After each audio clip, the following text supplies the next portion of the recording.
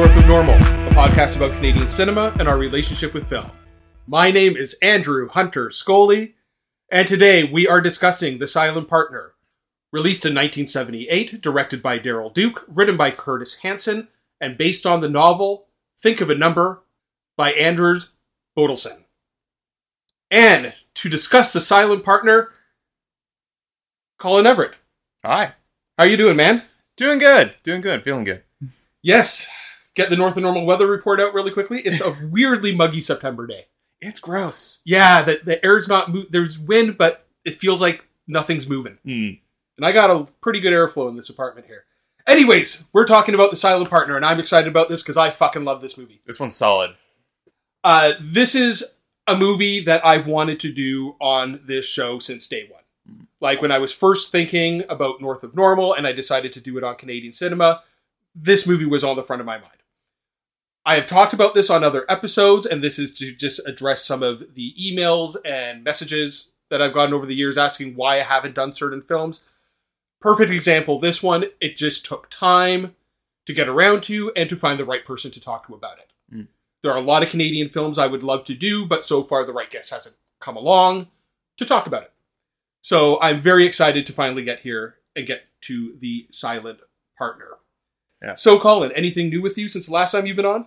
Not a lot. Done a lot of traveling, seen a lot of shows, playing a lot of Mortal Kombat these days. Mortal Kombat of all games. I decided I was going to get good. It's going okay so far. Speaking of traveling, this is just a little bit of a show note. I am going on vacation shortly after the recording of this, so there will be a little bit of gap in release of episodes. But North of Normal will be returning. We do have episodes planned. And Colin, do you just want to get into it then? Yeah, let's dive into it. Do you want to try to describe The Silent Partner? Yeah, it's so a bank teller realizes that an attempted and aborted robbery was going to occur and develops a plan to rip off the bank and frame the would-be robber. That's it in a nutshell. Yeah. We've had a lot of genre sort of culty type films, but this is really one of those. This is kind of considered one of the better films to come out of the tax shelter period, which we have talked about a lot on this show, which basically ran between 1975 and 1982. You and I personally have talked about a few of the movies to come out of this. A lot of them have not the greatest reputations.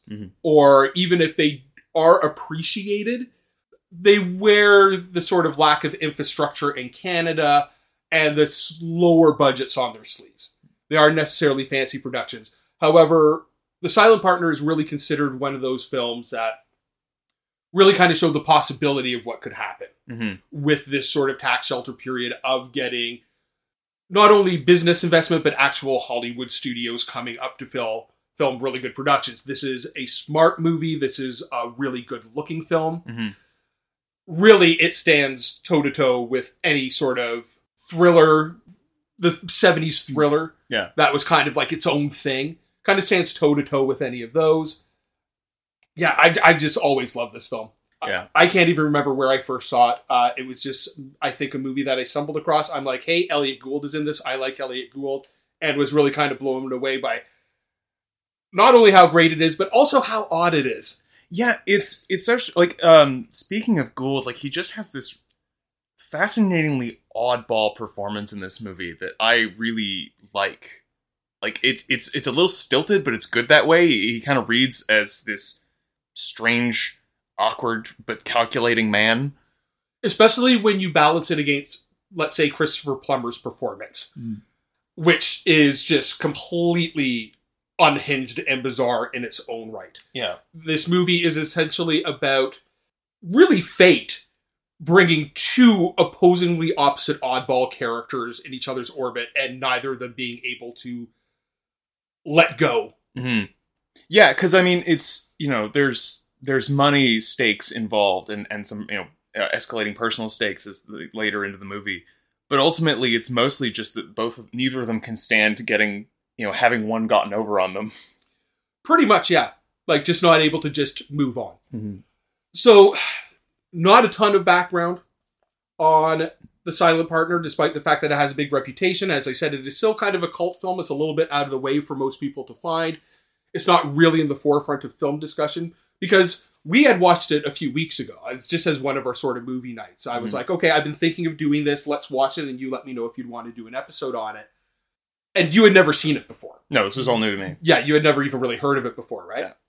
So, yeah, and I thought you would be a good guest because it is a great companion piece to a lot of the more schlocky tax shelter era stuff. I was like, okay, I want to show you an example of a better example. And we'll just go over really quickly how an actual good film got made in Canada in the 1970s. Yeah. Sometimes if you're throwing enough money around, it hits the right wall. That's a very good way to put it. So, it is originally based on a novel that was published in 1969. As we said, by Anders Bolderson. It is a Dutch novel originally. It had actually been adapted twice before. A Danish theatrical film was released in 1970 and a West German telefilm in 1972. It was written by Curtis Hanson. And we will talk about Curtis Hanson a bit because he's a pretty interesting guy. But at the time, he was an aspiring director working as a screenwriter trying to get his foot in the door.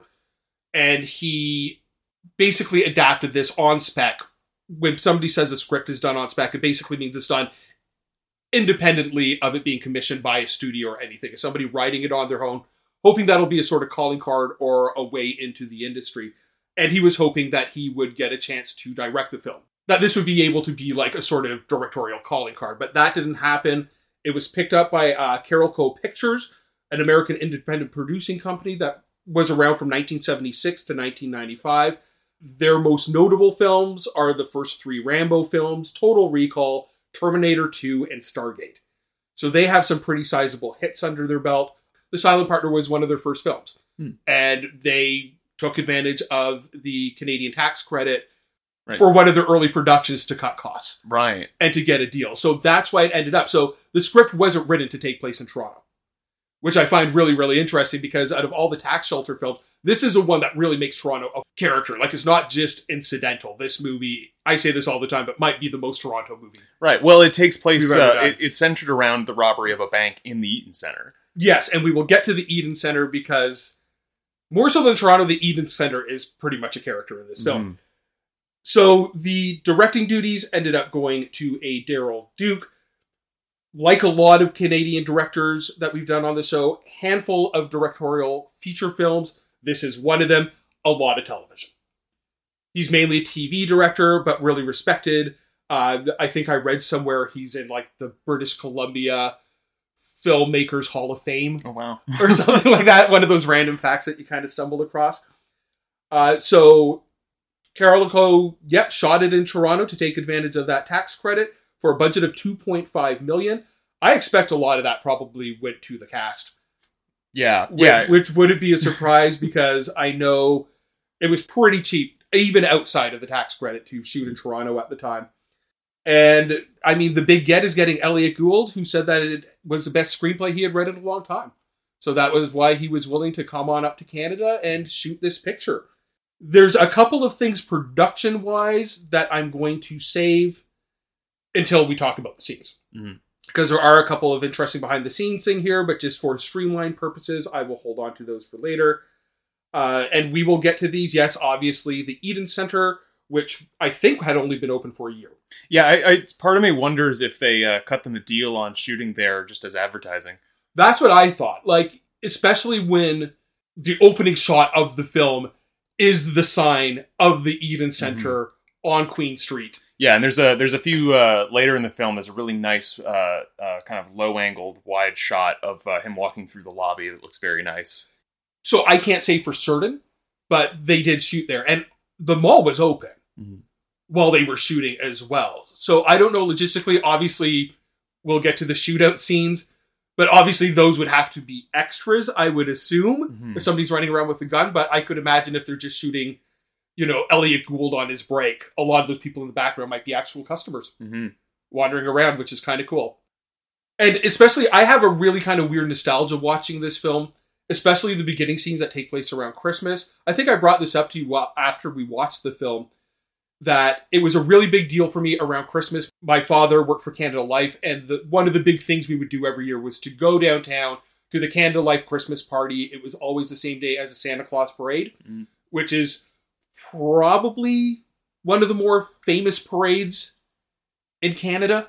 Yeah. Like the Toronto Santa Claus Parade is a pretty big deal. Like it's televised every single year. You can watch it across the country. There aren't too many, sort of, especially holiday-centered parades that happens with.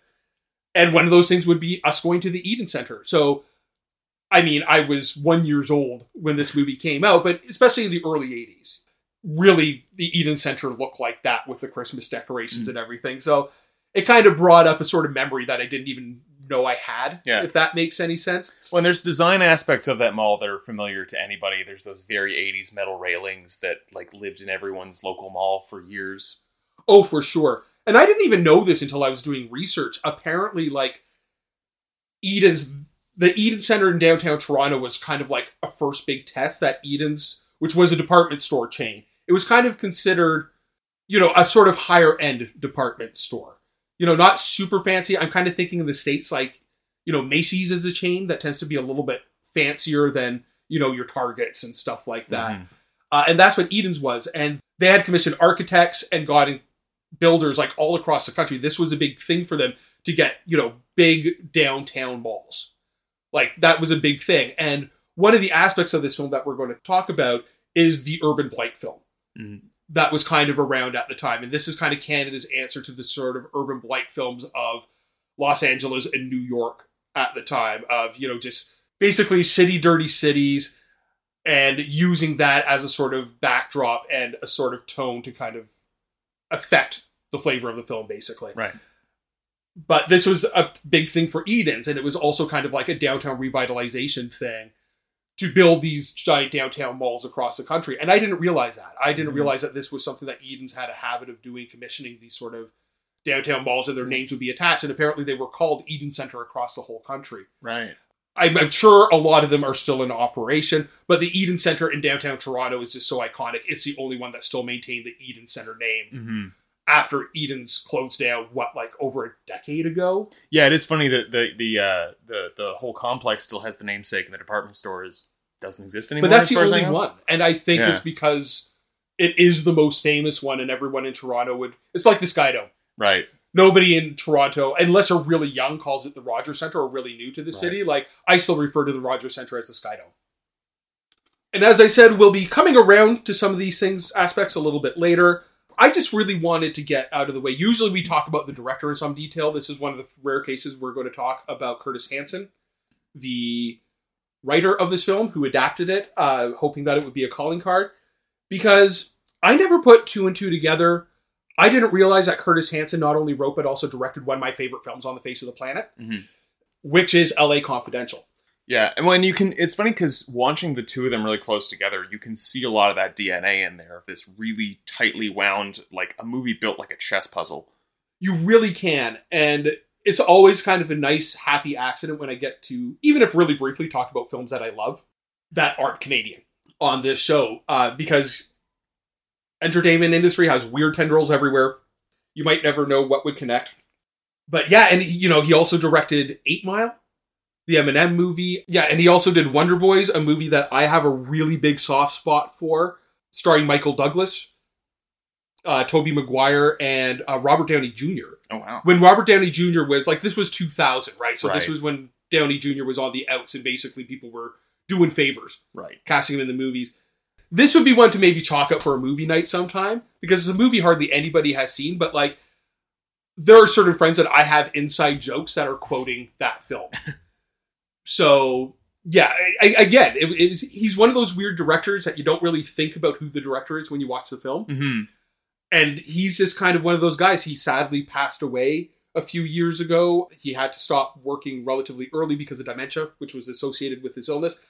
But he has put out some really decent films out there. And considering LA Confidential got a lot of awards recognition, really isn't talked about a lot. Yeah, it's funny for such a short sort of list of work. It's such an accomplished one. And man, because of watching this, I made you watch LA Confidential. Yeah, which I can't believe it took someone making me to get around to that, because it's a great movie. It definitely is.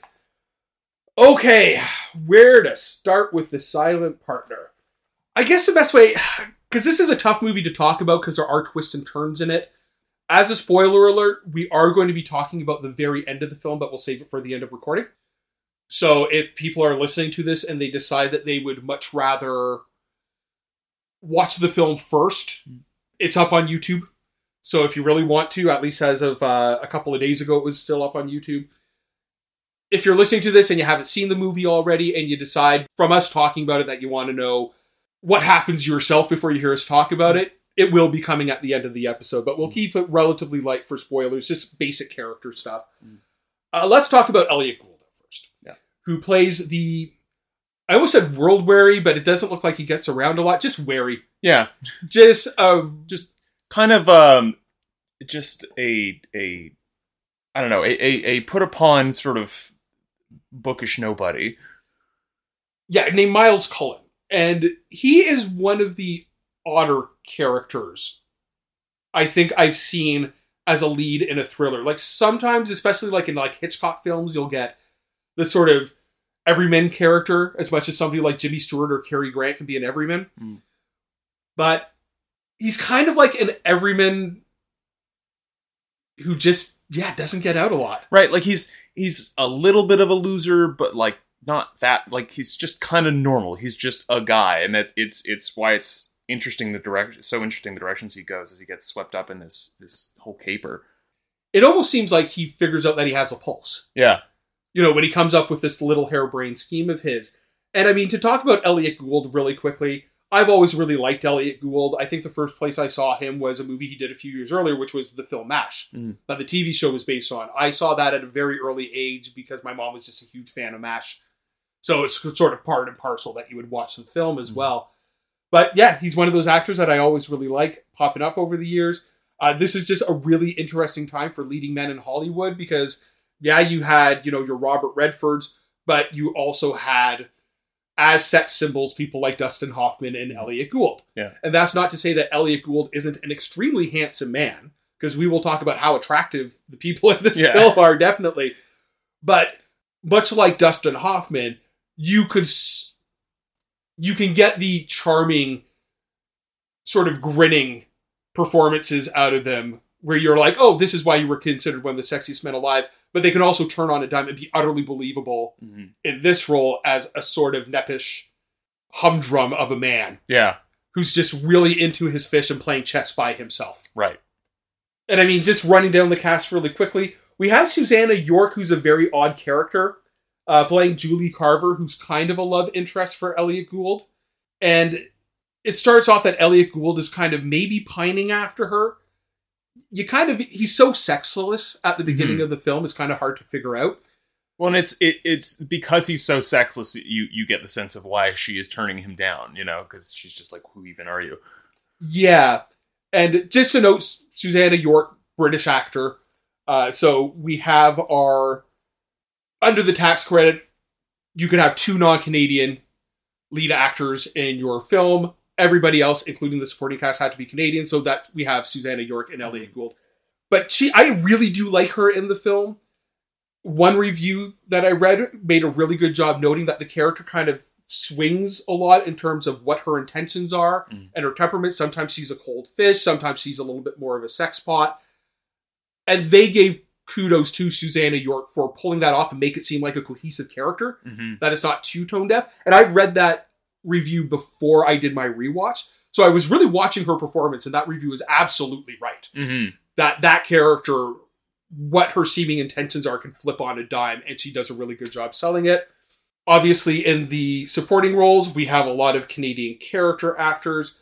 Really, the only key one to point out is an early film role of John Candy. Yeah, that was a weird appearance, and he's not really in it for much or does a whole lot of anything, but it's just, I don't know, it's just neat to see him just kind of pop up.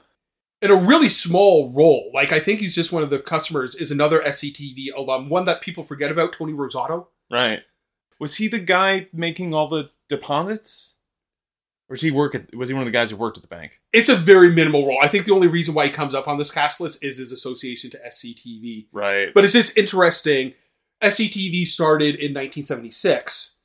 So, assuming that this film released 78, probably started shooting in 77. I don't know for sure. There aren't that many details. So these guys are just working on a small Canadian TV show. They'll be jobbing just like anybody else, right? So it's very unlikely that they were like, hey, John Candy, do you want a role? This is probably John Candy, working actor. Mm-hmm. Something. So you're right. It is absolutely cool that he does pop up in this sort of supporting role that you do expect for him to figure in more. Mm-hmm. But I think that is only because you're like, hey, John Candy. Right. The sleazebag boss, you don't go, hey, I expected the boss to be in this a lot more. Right. Because who the hell plays the boss? I'm not even going to bother looking it up. But until we get a little bit more later on, until the twists and turns, only other really supporting character to really mention is the John Candy role. Yeah, and there's just a really weird setup.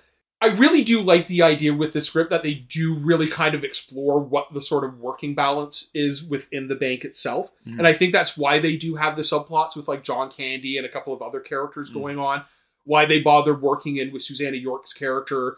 That weirdly she's having an affair with the boss who is married. So the boss makes Elliot Gould take her to functions where his wife is going to be. Yeah. So she has a date and somebody to talk to. Which is just a really weird setup at the beginning of the film, which actually kind of weirdly reminded me of the Wilder film The Apartment. I don't know if you've ever seen that one with Jack Lemmon and Shirley MacLaine. Kind of a simple premise, boss basically taking advantage of his employee, one employee, so he can get away with having an affair with another employee. And it's only a small element, but especially during my rewatch, I was like, yeah, kind of like The Apartment. I wonder how much still you have situations of bosses taking advantage to cover up indiscretions in the workplace. Yeah. But the reason why I like them going through that so much is that you do get a sort of sense of, especially when Elliot Gould starts to wake up a little bit as a human being, when he gets the stimulation of the scheme that he gets, just how much of a humdrum existence it can be, and just sort of, petty comments, interwork politics. Like the movie, not exhaustively, like it doesn't go off the rails that you're checking your watch, but does take the time.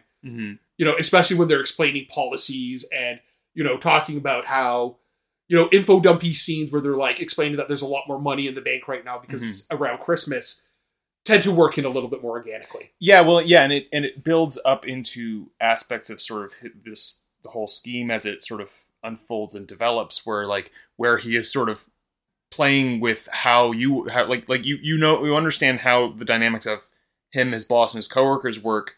And that ties into how he sort of executes on the scheme later in the movie. Yes, and let's start talking about this scheme. Because I don't think it's a spoiler to say what the premise of the film is. Essentially, Elliot Gould's character, Miles, I'm just going to say Elliot Gould. Because whenever I'm watching the movie, I don't think of his name. I think, hey, there's Elliot Gould. He comes across, what are those things? The sort of carbon of the check. Oh yeah, like a carbon copy thing. People don't have checkbooks anymore, but there would be like a carbon copy thing on the back that would copy your writing onto a back page to create a duplicate receipt. Yes, and while he's cleaning these up, he comes across one that he does the pencil trick on and sees that it was a stick-up note. So he realized that somebody was in the bank that day planning to rob it. Just to go over, Elliot Gould, who is the vault teller, that's his job position. So essentially, because he is the one with access to the vault, he is kind of responsible for all the money in the bank. And they don't go into his thought process. There's not really an aha moment. You just kind of start to see him emptying an old lunch pail that he has at home. And he comes in, and throughout the day, the next day, he starts siphoning off the money. So instead of putting all the money in his till, he'll then put some into this lunchbox of his. And sure enough, when... I was going to say the mall Santa, but it's not really. It's kind of like those Salvation Army standing there, kind of donate to the poor. Makes me think that any money that he got... He's a pretty scary looking Santa. I don't think he would get too much money, but I figured he would just pocket. Come to think of it, there aren't a lot of motivations explained. Like, you never find out why Christopher Plummer wants to rob the bank, other than he's crazy and it kind of explains itself. He's a career criminal who wants to rob a bank. He doesn't really need a lot of other extra motivation. In one of the highest profile areas in the country at that time. It's such an interesting choice of robbery target. bank in a mall. I remember thinking how strange that is. It's like, I guess maybe I've just watched a lot of movies and I think the best thing is to be able to run away quickly.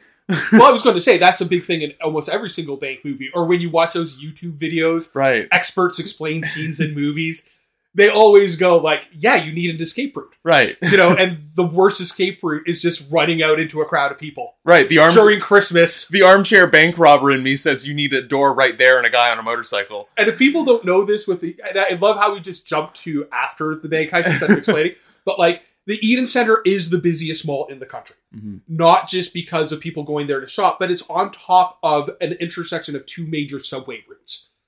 That one of the exit points is through the mall. Mm-hmm. So particularly in the winter, a lot of people will go up through the mall to just stave off the cold for a little bit of time, because it is such a big mall, you can cut through the mall and... Pretty much for an entire city block. And also is tied to some of the tunnel networks that run throughout the city. So it's a lot of traffic because of that as well.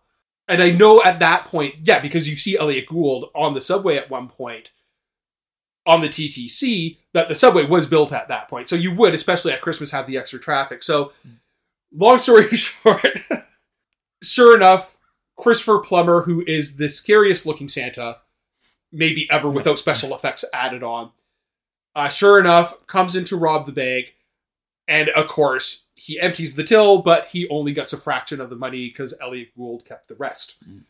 An alarm goes off. Christopher Plummer does have to make a quick escape, again through the mall, which means that this is the most impractical decision of a place to rob. Yeah, he goes up the escalator, the busiest choke point of the entire mall. It's At least we know that he's not exactly the most mentally sound character. Yeah. But anyways, long story short, Elliot Gould is like, aha, I got away with this. But the catch is when there is a news report, they announce how much money was actually stolen, which alerts Christopher Plummer to the fact of, hey, how come I only got a fraction of this? And now the police are on my tail. So he basically gets a bug up his butt, not only to get the full share of money, like not cut his losses and be like, okay, at least I got away, but to get all the money and basically fuck with Elliot Gould. Mm-hmm. Like not just threaten him, like seriously fuck with him. At which point, Elliot Gould ends up in a cat and mouse game because he can't call out Christopher Plummer and call the police, because then Christopher Plummer will tell them what he did to get his chunk of the money. Kind of a cool setup. Yeah, it's great. It's really cool because the initial robbery is such a small part of it, and the rest is just them trying to the loot is almost secondary. It really is just trying to win. And an obsessive for Christopher Plummer, and more of a game for Elliot Gould. Mm-hmm. And that's the thing that I like about Elliot Gould's performance. One thing Elliot Gould does really well is that very slight, subtle twinkle of curiosity in the eye.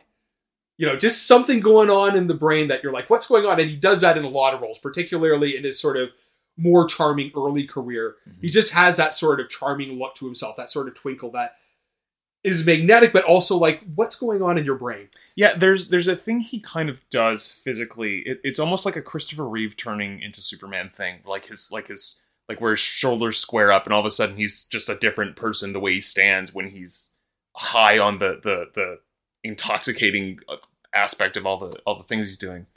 Well, especially, you can see why Susanna York would actually genuinely be starting to become attracted to him throughout the film, because he is gaining this confidence. And again, it's a really subtle performance. It's not extreme. And I was mentioning to Colin before recording, this is the first time that I'd watched the movie twice in relatively quick succession. Like we watched it together, about a month ago? Yeah, just about. And then I rewatched it yesterday, just to kind of have it fresh on my brain after doing research. That's what I do, just to see if I notice anything more from doing research. And I think my rewatch was the most I had ever enjoyed this film. Because there's a lot of stuff, you appreciate a lot more the subtleties in the performances. Like it's fresher in your brain, without going a few years without watching it. You really appreciate the sort of setup and payoffs that happen, that when you watch and it's been a long time, or if you've never seen it before, you don't realize they're setups that kind of pay off later in the film in really small ways. And that's the thing, until you start getting to the end of this film, it is a really subtle cat and mouse film. There's nothing too over the top outside of Christopher Plummer. The twists aren't so drastic to be completely unbelievable. In fact, the twists are more like classic crime capers, just shitty things happening. Yeah. Not a zinger gotcha, but oh my god, the maid threw out the key. Right. Yeah, exactly. Like it's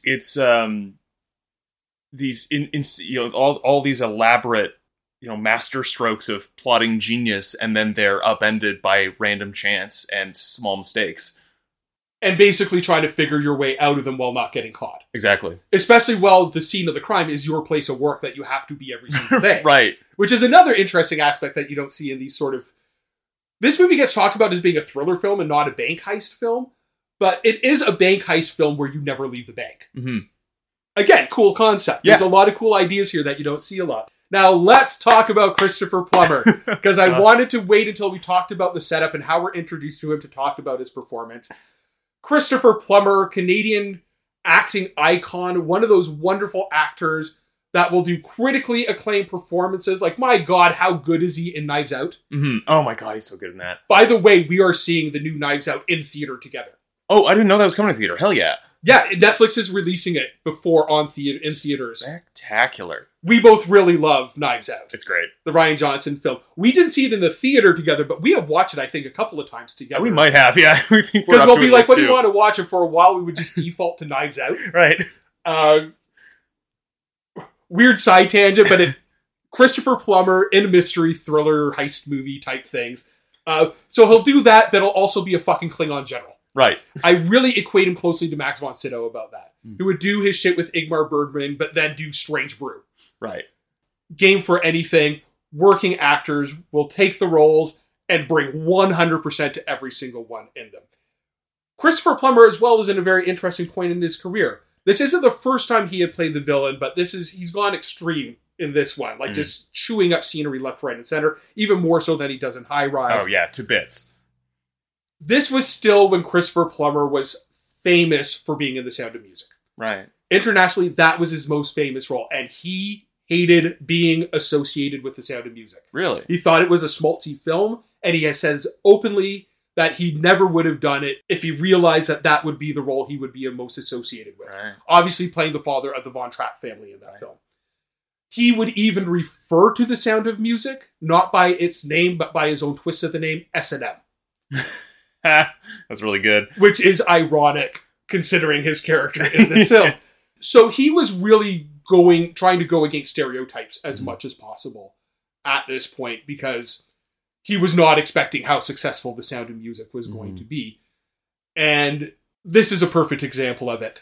One of the reasons why I wanted to wait until we explained the setup, because as soon as we talk about this sort of shifts in performances with a lot of the characters, now that I realize, with Susanna York, with Elliot Gould. Yeah, there's kind of a lot of dual identity stuff. I guess you might put it. When he takes off the Santa suit, when he jumps into the getaway car, which again for the Bad Escape doesn't have set up. He has to steal a getaway car to get away with his part of the loot in a Santa outfit, which is widely conspicuous.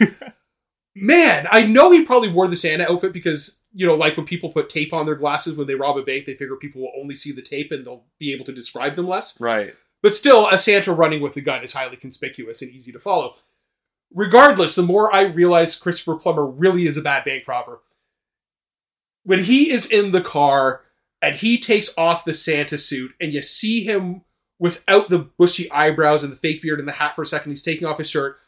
At least I am like, holy fuck. Yeah. Oh, he can get it in this movie. He is immediately smoldering right when he takes off. This is a movie chock full of some extremely attractive people. And I didn't think I would ever say that Christopher Plummer is by far and away the hottest fucking person in this movie. I mean, they do really sex him up, though, a lot. They put him in, like, mesh shirts. They give him, like, kind of smoky eyeliner. Yeah, well, I mean, they kind of borrow from the Disney tradition of sort of gently to mild to moderately queer-coded villain. They do, and they never expressly say, like, he never becomes romantically involved with anyone. There's a really shocking scene earlier on where, after he finds out about the heist, you figure that he's worked up and he goes to the sauna where presumably, I've seen it describe, a prostitute comes in to the sauna. So apparently this was a prearranged meeting, and basically not only just sexually assaults, but really physically assaults this woman. And this is really, you wouldn't have this scene in the film now. It's the only scene in the film, well, one of two scenes that I'm like, this goes from fun cat and mouse game to being maybe a little problematic in a couple of scenes. And it's like, it's used as a setup for him to get picked up by the cops later, but only just to the point that you could absolutely remove it or replace it with something else. You could, but, I think it's there to set up just how dangerous this person is and unhinged. And you presume then that he was procuring a female prostitute. So one would assume that he does have an interest in women. But you're right. It might just be the shorthand, lazy queer quoting a character to paint them as being insidious. Yeah. And if you want to know more about what we're sort of talking about, there's a really fantastic documentary out there called The Celluloid Closet that you can track down on various streaming services. I think for a while it was on Canopy. It's a really great documentary about the history of how homosexuality was portrayed on films all the way back to the silent era. And one of those aspects is, queer coding a character to make them instantaneously recognizable as being villain. Right. A famous example of this is Peter Lorre in The Maltese Falcon as well. The character comes on, is effeminate in some way. Oh, this person is up to no good. Yeah. It's a shitty trope. I'm not defending it. But it is important to discuss when it comes to this character. To my mind, and your mileage may vary, it does feel a little less gross here than I've seen it elsewhere. It is because the character is just so fucking unhinged anyways, and his motivations are so unclear that he could be totally asexual and just do it because what the fuck, why not? Yeah. In that way, he's almost like a character out of a David Lynch film. I'm thinking of Dean Stockwell in Blue Velvet, where he comes across as effeminate, but it's just part of the tapestry of Lynch's universe. You just don't expect it too much. Yeah. But just another example of that sort of stuff going on. And yes, there are problematic things, but this is maybe my favorite Christopher Plummer performance, despite some of those elements. Because he is just so good and menacing, and you totally buy it. And it's one of those movies, because of the cat and mouse nature, there aren't many scenes of Elliot Gould and Christopher Plummer together. But I never thought I would enjoy them as a pairing. Because when they are on screen together, it is really great. One of those, I never expected that it would be cool. Yeah. To see these two together. So that kind of hits upon Christopher Plummer and explaining what his deal is. Always surprising. And whenever I talk to anybody who's never seen it before, they're really surprised by Christopher Plummer's performance. Yeah. And sort of the weird sexual energy it's also, that he's bringing to it. I just think about it, how when you sort of mentioned the scenes in which they're on screen together, there's actually very few in which they are in the same frame. Typically, they are always on the other side of something from each other. Like it's either it's the payphone at the street level outside of Elliot Gould's character's apartment, or it's directly outside his door through his mail slot. There's always the peering at each other. Yes, you're absolutely right. And it's entirely possible, maybe with schedules, that, they could shoot those scenes and not even have them in the same room. Really, the only time that you see shots of the two of them in the same frame is at the very end of the film. Yeah. Which, again, we will get to. The only other actor to bring up who's a really interesting presence in this film is a Caroline Lomas as Elaine, who's a Quebecois actor. Really charming presence. She comes in a little bit later on as a sort of, I guess, love interest for Elliot Gould's character. Yeah, somewhere between a genuine love interest and a femme fatale, I suppose. Yeah, pretty much. She pops up after Elliot Gould's father passes away. She comes up maintaining that she was a nurse in the nursing home that worked with the father, and kind of inserts that way and runs into him at a park. I was super curious about the source novel for a couple of reasons. So I read a plot synopsis of the original novel, because there are a couple of things we're going to talk about in a bit that I was really wondering how things played out in the original source novel. So it was kind of tough online, but I did eventually track down. It is one of those ones that I didn't even think about it until today. There are super cheap copies of it online. Right. That if I thought about it even a couple of weeks ago, I might have ordered a $4 paperback just to fucking read it, just to find out, because there are some changes from the source material. But apparently her character ends up having a lot of her own motivations. In this film, she's sent by Christopher Plummer basically to try to figure out where the money is, to butter him up and figure out where the money is. And you get the idea that she does actually develop some genuine affection. Yeah, and you do get a bit of that in the movie, where she does kind of have a change of heart part of the way through. But yeah, I suppose you probably get a lot more of her interiority in the book. Well, apparently in the book, she just has as much agency as to what's going on and trying to get the money for herself. Right. Oh, okay. She's a third part. It's like a cat and a mouse and a dog game. Right. Or for like cat, mouse, canary. I don't know. There's got to be a better metaphor when it's three ways. True. However, apparently she has a lot more agency in the book that way, which keeps like everybody on their toes as to what's going on. Right. Now, in the movie, she just ends up being the sort of winsome young, ending up being fridged, basically. More or less, yeah. And we'll talk about that scene. But I just want to touch upon her. She is a big presence in the film. I went down her list, a lot of Quebec acting. I just think she's a really fun, charming presence in the film. Yeah. And like I said, ends up being maybe not the best drawn-out character, but like Susanna York does a really good job of selling the character and basically acting through somebody else might be a questionable motivation of character. So before we talk about the end, there are a couple of side things that I wanted to talk about tangentially about the film. As you brought up beforehand, Oscar Peterson scores this film. Yeah, with some interesting sound design in it. There's a effect I noticed, and it's used a few times, of like having certain peaks in the music dovetail into like sound effects and Foley. Yeah. There's a scene in which like I think when he first gets a call from Christopher Plummer's character, like staring at him into his apartment, like there's this really big peaking tense violin thing that sort of cuts into like the phone ringing. There is a lot of fun stuff like that. And your comment was like, you always forget that Oscar Peterson did the score for this. And I think one of the reasons that you would expect it to be more jazzy. Right. Because if people don't know, Oscar Peterson, maybe Canada's most famous jazz musician. Yeah, arguably. At least until Diana Krall came along, if you want to try to pass that off as jazz. You know, she's a huge selling artist, right? Yeah. But in terms of what you think of as a classic jazz musician, Oscar Peterson is probably Canada's best known offering. I mean, Canada has some really great jazz. Mm-hmm. I go to some local jazz locally, which I greatly enjoy. But in terms of like high profile, you would put their name up there with like a Charlie Parker or Charles Mingus. Right. The kind of the core metric of any Canadian artist. Can we export it to America? Exactly. Would Americans know who this person is? And I think that's one of the reasons you kind of forget. You know, that it's Oscar Peterson, famous Canadian musician, scoring it because it sounds so unlike what you would expect from a jazz musician. Mm-hmm. But really good job. Yeah. I mean, he clearly wanted to branch out and do something interesting. I mean, and also, like, if people are throwing around that tax shelter money, get paid, do something cool and interesting. Yeah. I mean, it's you would think it's a weird fit until you sort of frame it that way of just like, what a great opportunity to collect a paycheck and do something fun and new. Well, it's also, there's always a debate about scores. Some people maintain, you know, much like sound design, some of the best scores are ones that don't call attention to themselves. Mm. There are people like Hans Zimmer or a John Williams or, God forbid, a Danny Elfman that you can pick up a lot of the time when you're listening to a score if that person wrote that score, inflicting their sound in there. But then there are other composers, like what Oscar Peterson did, is that he's not bringing his style to it. Mm-hmm. He's tailoring a soundscape that makes sense for the film.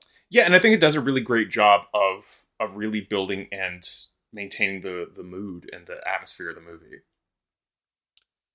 Now, in terms of atmosphere of the movie, first off, I'm going to get this out of the way. When you read reviews, especially contemporary reviews of The Silent Partner, a lot of people make cracks like, if you can get past the fashion, this is a thrilling little film and stuff like that. And I'm like, I fucking love the clothes in this movie. Oh, they're great. Yeah. Anyone who takes a pot shot at the clothes in this can fuck right off because this is a great looking movie. 70s as fuck, and I'm here for it. Yeah, right. No, it's doing as like the 70s are just such a different beast. Everything is just the most. The colors are gigantic. Like it's great. I think it's great. It just depends. Like I think those people just have a problem separating their taste from what is actually good or bad. It is really bright, but it is also very dismally brown.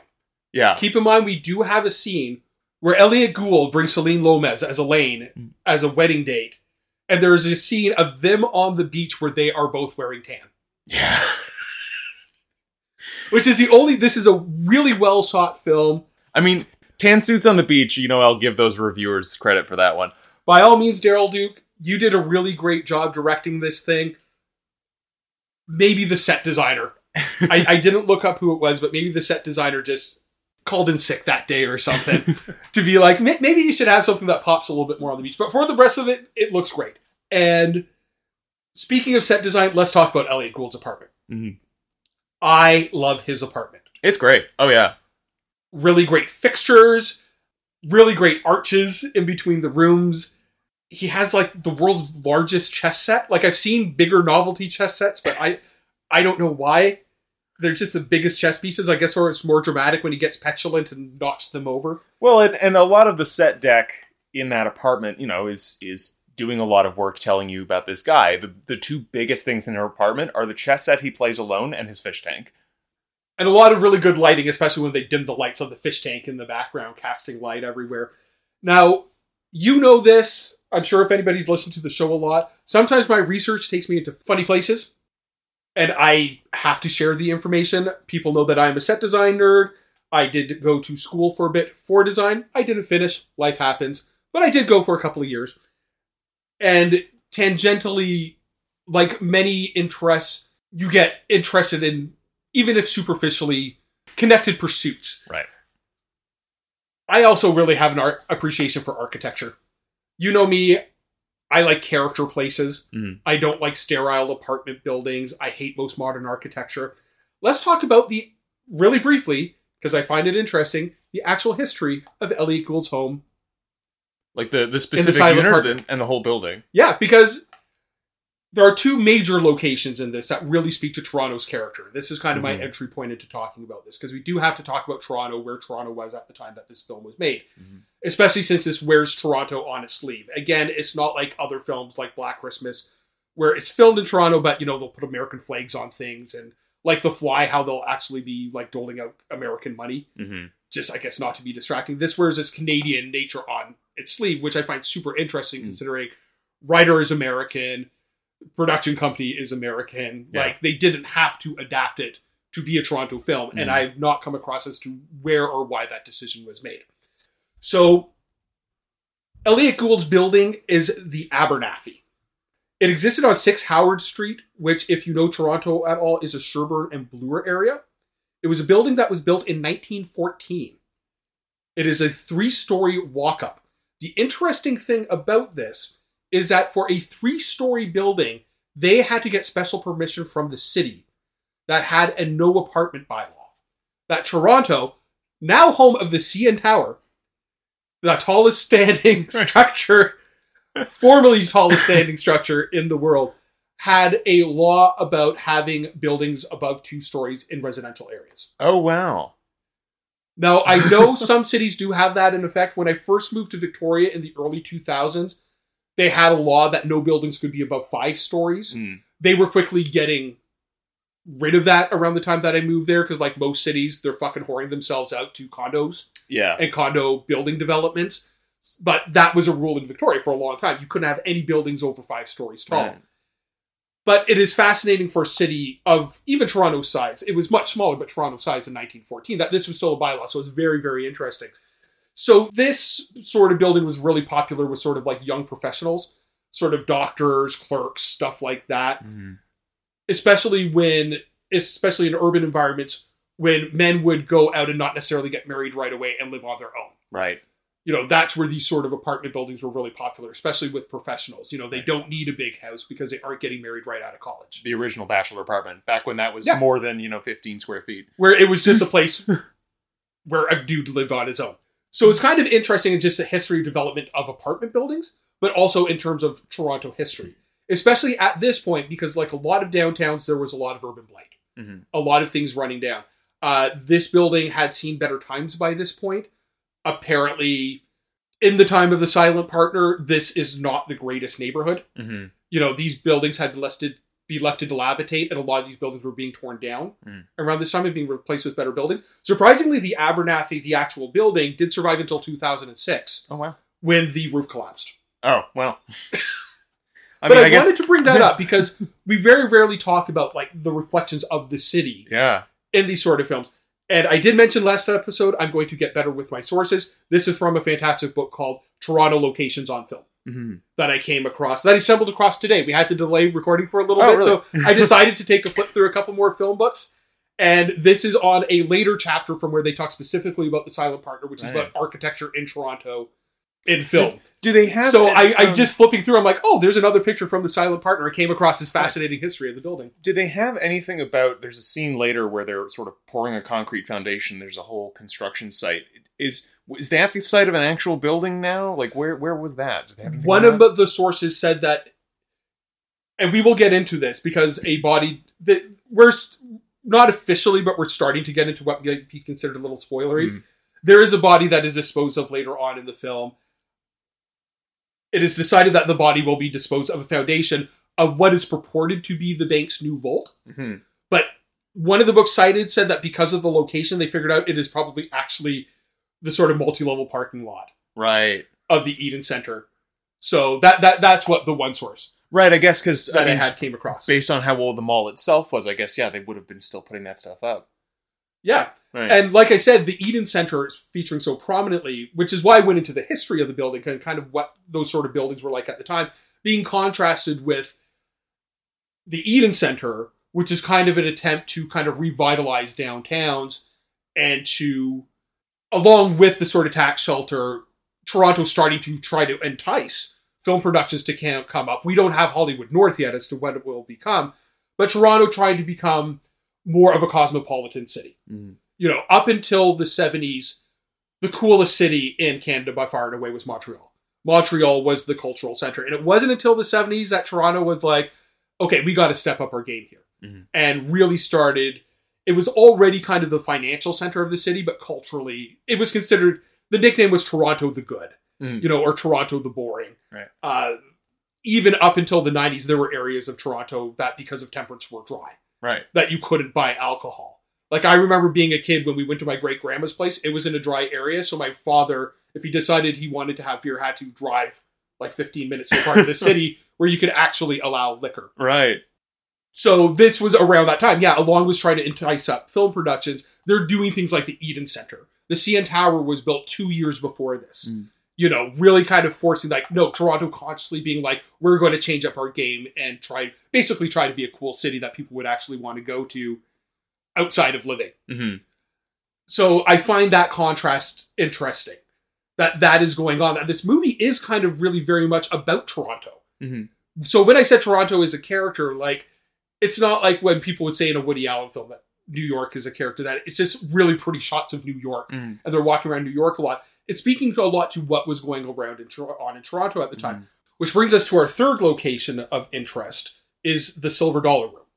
Most people in Toronto just refer to it as the Silver Dollar.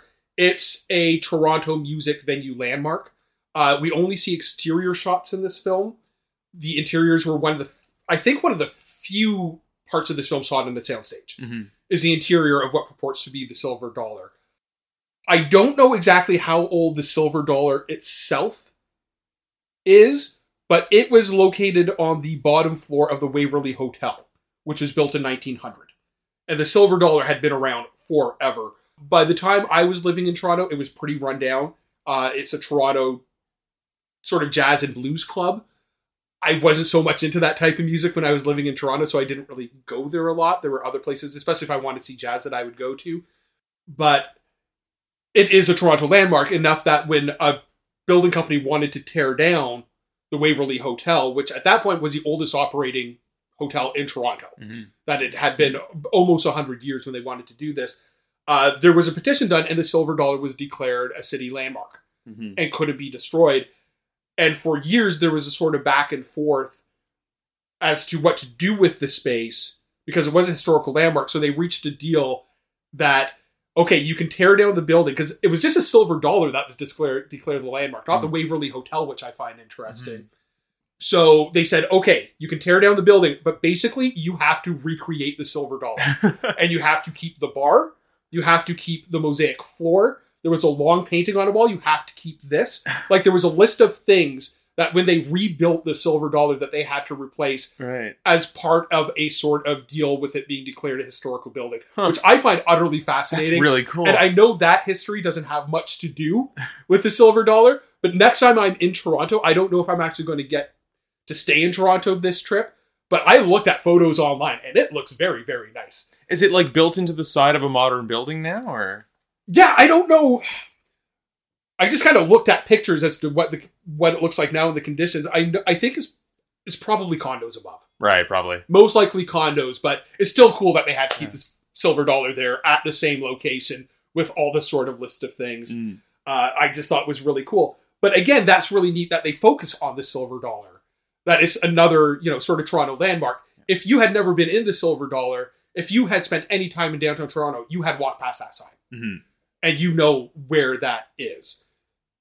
To the point that, giving directions, it would be like, okay, go down Spadina and turn right after the silver dollar. Right. It would be that much of a touch point. But again, by this point, the silver dollar had kind of fallen along hard times. Like I said, it was kind of a dingy place that you didn't really go to when I was living in Toronto in the late 90s, early 2000s.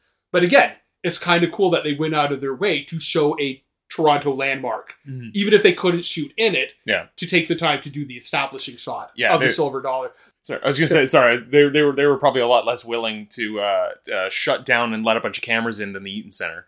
Or it might have just been that shitty inside. True. Or I don't know if I've ever actually been in the silver dollar. It might be like really tiny in there and not really conducive to shooting. But anyways, so that I wanted to take the time to kind of address this. It's very much a Toronto film, and those sort of three examples of sort of what was going in Toronto and where Toronto was at the time. I mean, I think it's really cool. The final shot of the film, spoilers, an ambulance driving off away from the Eaton Center with the CN Tower in the background. Mm-hmm. And it's almost like the movie being like, you've seen some of the shittier parts of the city, but like, this is the future. Right. At the time, the world's tallest freestanding structure. Right. The ambulance is driving towards that after spending most of the film in this fancy new, at the time, futuristic mall that architecturally was based upon the Crystal Palace in England. Right. See what I mean? It's an interesting Toronto film. Yeah. Once you get into the roots of it, outside of the novelty of it taking place in Toronto, so front and center. Well, and I didn't even think of that aspect of like, goodbye old dingy Toronto, hello fancy new Toronto. Again, maybe I'm getting a little film schooly with this, but especially when I started to read in the history of the Eaton Center, the Abernathy, where Elliot Gould and a lot of the film takes place, and looking up a bit about the silver dollar. Because when I did watch the movie, I'm like, I wonder if the silver dollar is still open. And that's why I went into that deep dive as to what was going on, especially with COVID. Like the El Mocambo, which is one of Toronto's more famous, is referred to as Toronto CBGBs. I know that it closed down about a decade ago at this point. So I was like, if the El Mocambo shut down, I'd be very surprised if the silver dollar was still in operation, because they were both kind of shitty venues. Charming in their own way, but both kind of shitty. Yeah. But anyways, let's get back to the film proper. That's my indulgence of what my research uncovered, that my brain was like, this shit is super fascinating. Okay, so let's actually talk about the end of this film. I had brought up earlier that there were development things that I came across that I wanted to save until talking about later.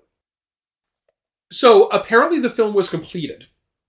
And then some sources said executives, some sources said producers. One of the two, if not both. This is a relatively low-budget Canadian film. $2.5 million, more than a lot of Canadian productions at the time, but still, in the big scheme of things, not an expensive production. Saw the completed film that Daryl Duke had shot, and wanted to add some scenes. I have verified that these scenes are not in the original source novel, and were not in the original screenplay. And they are scenes that Daryl Duke disliked so much and was perfectly happy with his film that he basically said he refused to film it. Right. At which point, Curtis Hanson kind of got his wish. He was brought on to direct these extra scenes. Right. This is where it is heavy spoiler territory, so fair warning, it's a great movie. Some of these scenes are great to see with fresh eyes and not have spoiled for you. That's all I'm going to say. Those scenes are the murder, beheading, and the disposal of the body of Elaine, played by Celine Lopez. Okay, so if that was added after the fact, did she even exit the movie? Like, because the finale otherwise doesn't really necessarily involve her. So did she just sort of not exit the movie in the original cut? This is one of those cases where I would love to see the original screenplay. Yeah. About how this pieces together. Because when you watch it with those eyes, because I knew this time watching. Right. I didn't know this the last time we watched The Silent Right. Partner. Because it is a very shocking scene. It's pretty grisly. Like, I was pretty squicked out, and I'm not that hard to squick out. If anything, Or the not that earlier easy. scene that we talked about with Christopher Plummer, it wouldn't surprise me. I don't know this for sure. Wouldn't surprise me if that was part of the reshoots to show that he was capable of the level of violence of the scene at the end of the film. Right. Right? Because that actually doesn't have anything to do with him getting arrested partway through the film. Elliot Gould has that whole truck robbery thing that he concocts Right. to get Christopher Plummer. So that earlier scene, I guess, only is there to show how violent he can be, to explain the outbursts in this film. Mm-hmm. Because his relationship with the character of Elaine doesn't even get explored that much. Did they work together in the past? Did he just find her off the street to help him this one time? Right. Does she even know Christopher Plummer well? Right. Like, there's a lot of stuff that doesn't get explored. That's not necessarily deterrent for the film. It's just the way the film is structured. You don't know a lot of character motivations. They don't really explore characters' past and why they're doing what they do. Mm. This is a reason why I wanted to look in and read a plot synopsis of the novel, because I knew that these added scenes weren't in there. Mm-hmm. So that is why I looked into it and found out that, okay, that the Elaine character, you know, like I said, has a lot more agency in the original, being part of this sort of cat and mouse thing. It's more between the three people.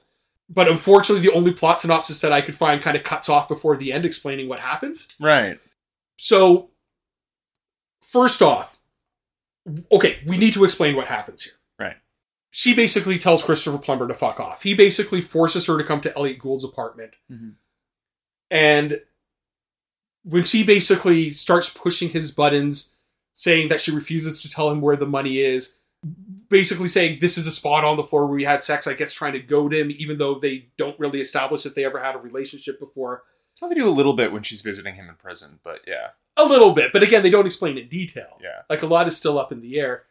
And he decides to attack and kill her, which includes beheading her on the fish tank. Yeah. At which point he leaves the body and forces Elliot Gould, when he discovers the body, because he can't call the police because then they might find out that he robbed the bank, having to dispose of the body, which includes putting her head in a plastic bag. Mm. It is kind of a gross film, and even if they wanted to kill Elaine, could have been different. I can understand why Daryl Duke didn't want to shoot the scene. If he had a pretty decent movie, why add that in? Number one, were the producers, what movie came out around this time that I can't think of that was popular enough that they were like, this isn't good enough. We need a shockingly violent death in this movie. Right. It's entirely possible that Christopher Plummer might have just like stabbed her or shot her. She still might have been killed. Right. Because obviously she's not at the end of the film. But like, the decision, like, no, this has to be a super graphic. Like, usually executives and producers want to play that stuff down. They'd be like, well, good movie. Do we really need to have her beheaded? And him finding her head floating bloated in a fish tank? Right, like who did they think they were competing with that they needed to do that? These are answers I just do not have. But Curtis Hanson, I guess, decided, again, who's a screenwriter, just decided this is his way to get a foot in the door for directing. Even though it wasn't in the original screenplay, I presume he would have had to have written the script for these scenes. Mm-hmm. And then obviously the only other part that I could assume would have to be reshot. So the more I think about it, and I do apologize for my rambling because I didn't really think too much about it before this conversation. Obviously, I think the attack scene in the sauna would have been added in earlier. Because that doesn't have any sort of real consequences for the character than to show how violent he could be. And then I would assume that Elaine still would have ended up being killed. Because at the ending, that's still motivation for Elliot Gould basically to be like, fuck off, I'll fucking kill you if I ever see you again. Mm-hmm. Not just because of the money and fucking with him, but because he killed this girl that even though she was dishonest with him, ostensibly he had feelings for. Mm-hmm. Again, I would really like to see the original screenplay. Yeah, I'd be fascinated to see that. Especially when the final product, as great as this movie is, the only two sort of moments are the violence on women scenes, which, again, are are pretty shocking. And enough to say that if you're somebody who's super sensitive to that sort of stuff, be very well aware before you watch those films. Because it's like... Because they are gratuitous, right? Because the movie could accomplish everything it's doing without it, and they just have this really leery gaze about it that is just uncomfortable. Yeah, definitely. And I don't want to focus too much more on that because there's a lot to really praise about the film, especially since it was, such a groundbreaking Canadian production. Right. For what it is, this sort of beginning of this sort of era of filmmaking and of not only films being made in Canada and places like Toronto, but also being enticed up, really trying to stimulate the film industry. This is kind of like the perfect example of when that could actually work. Mm-hmm.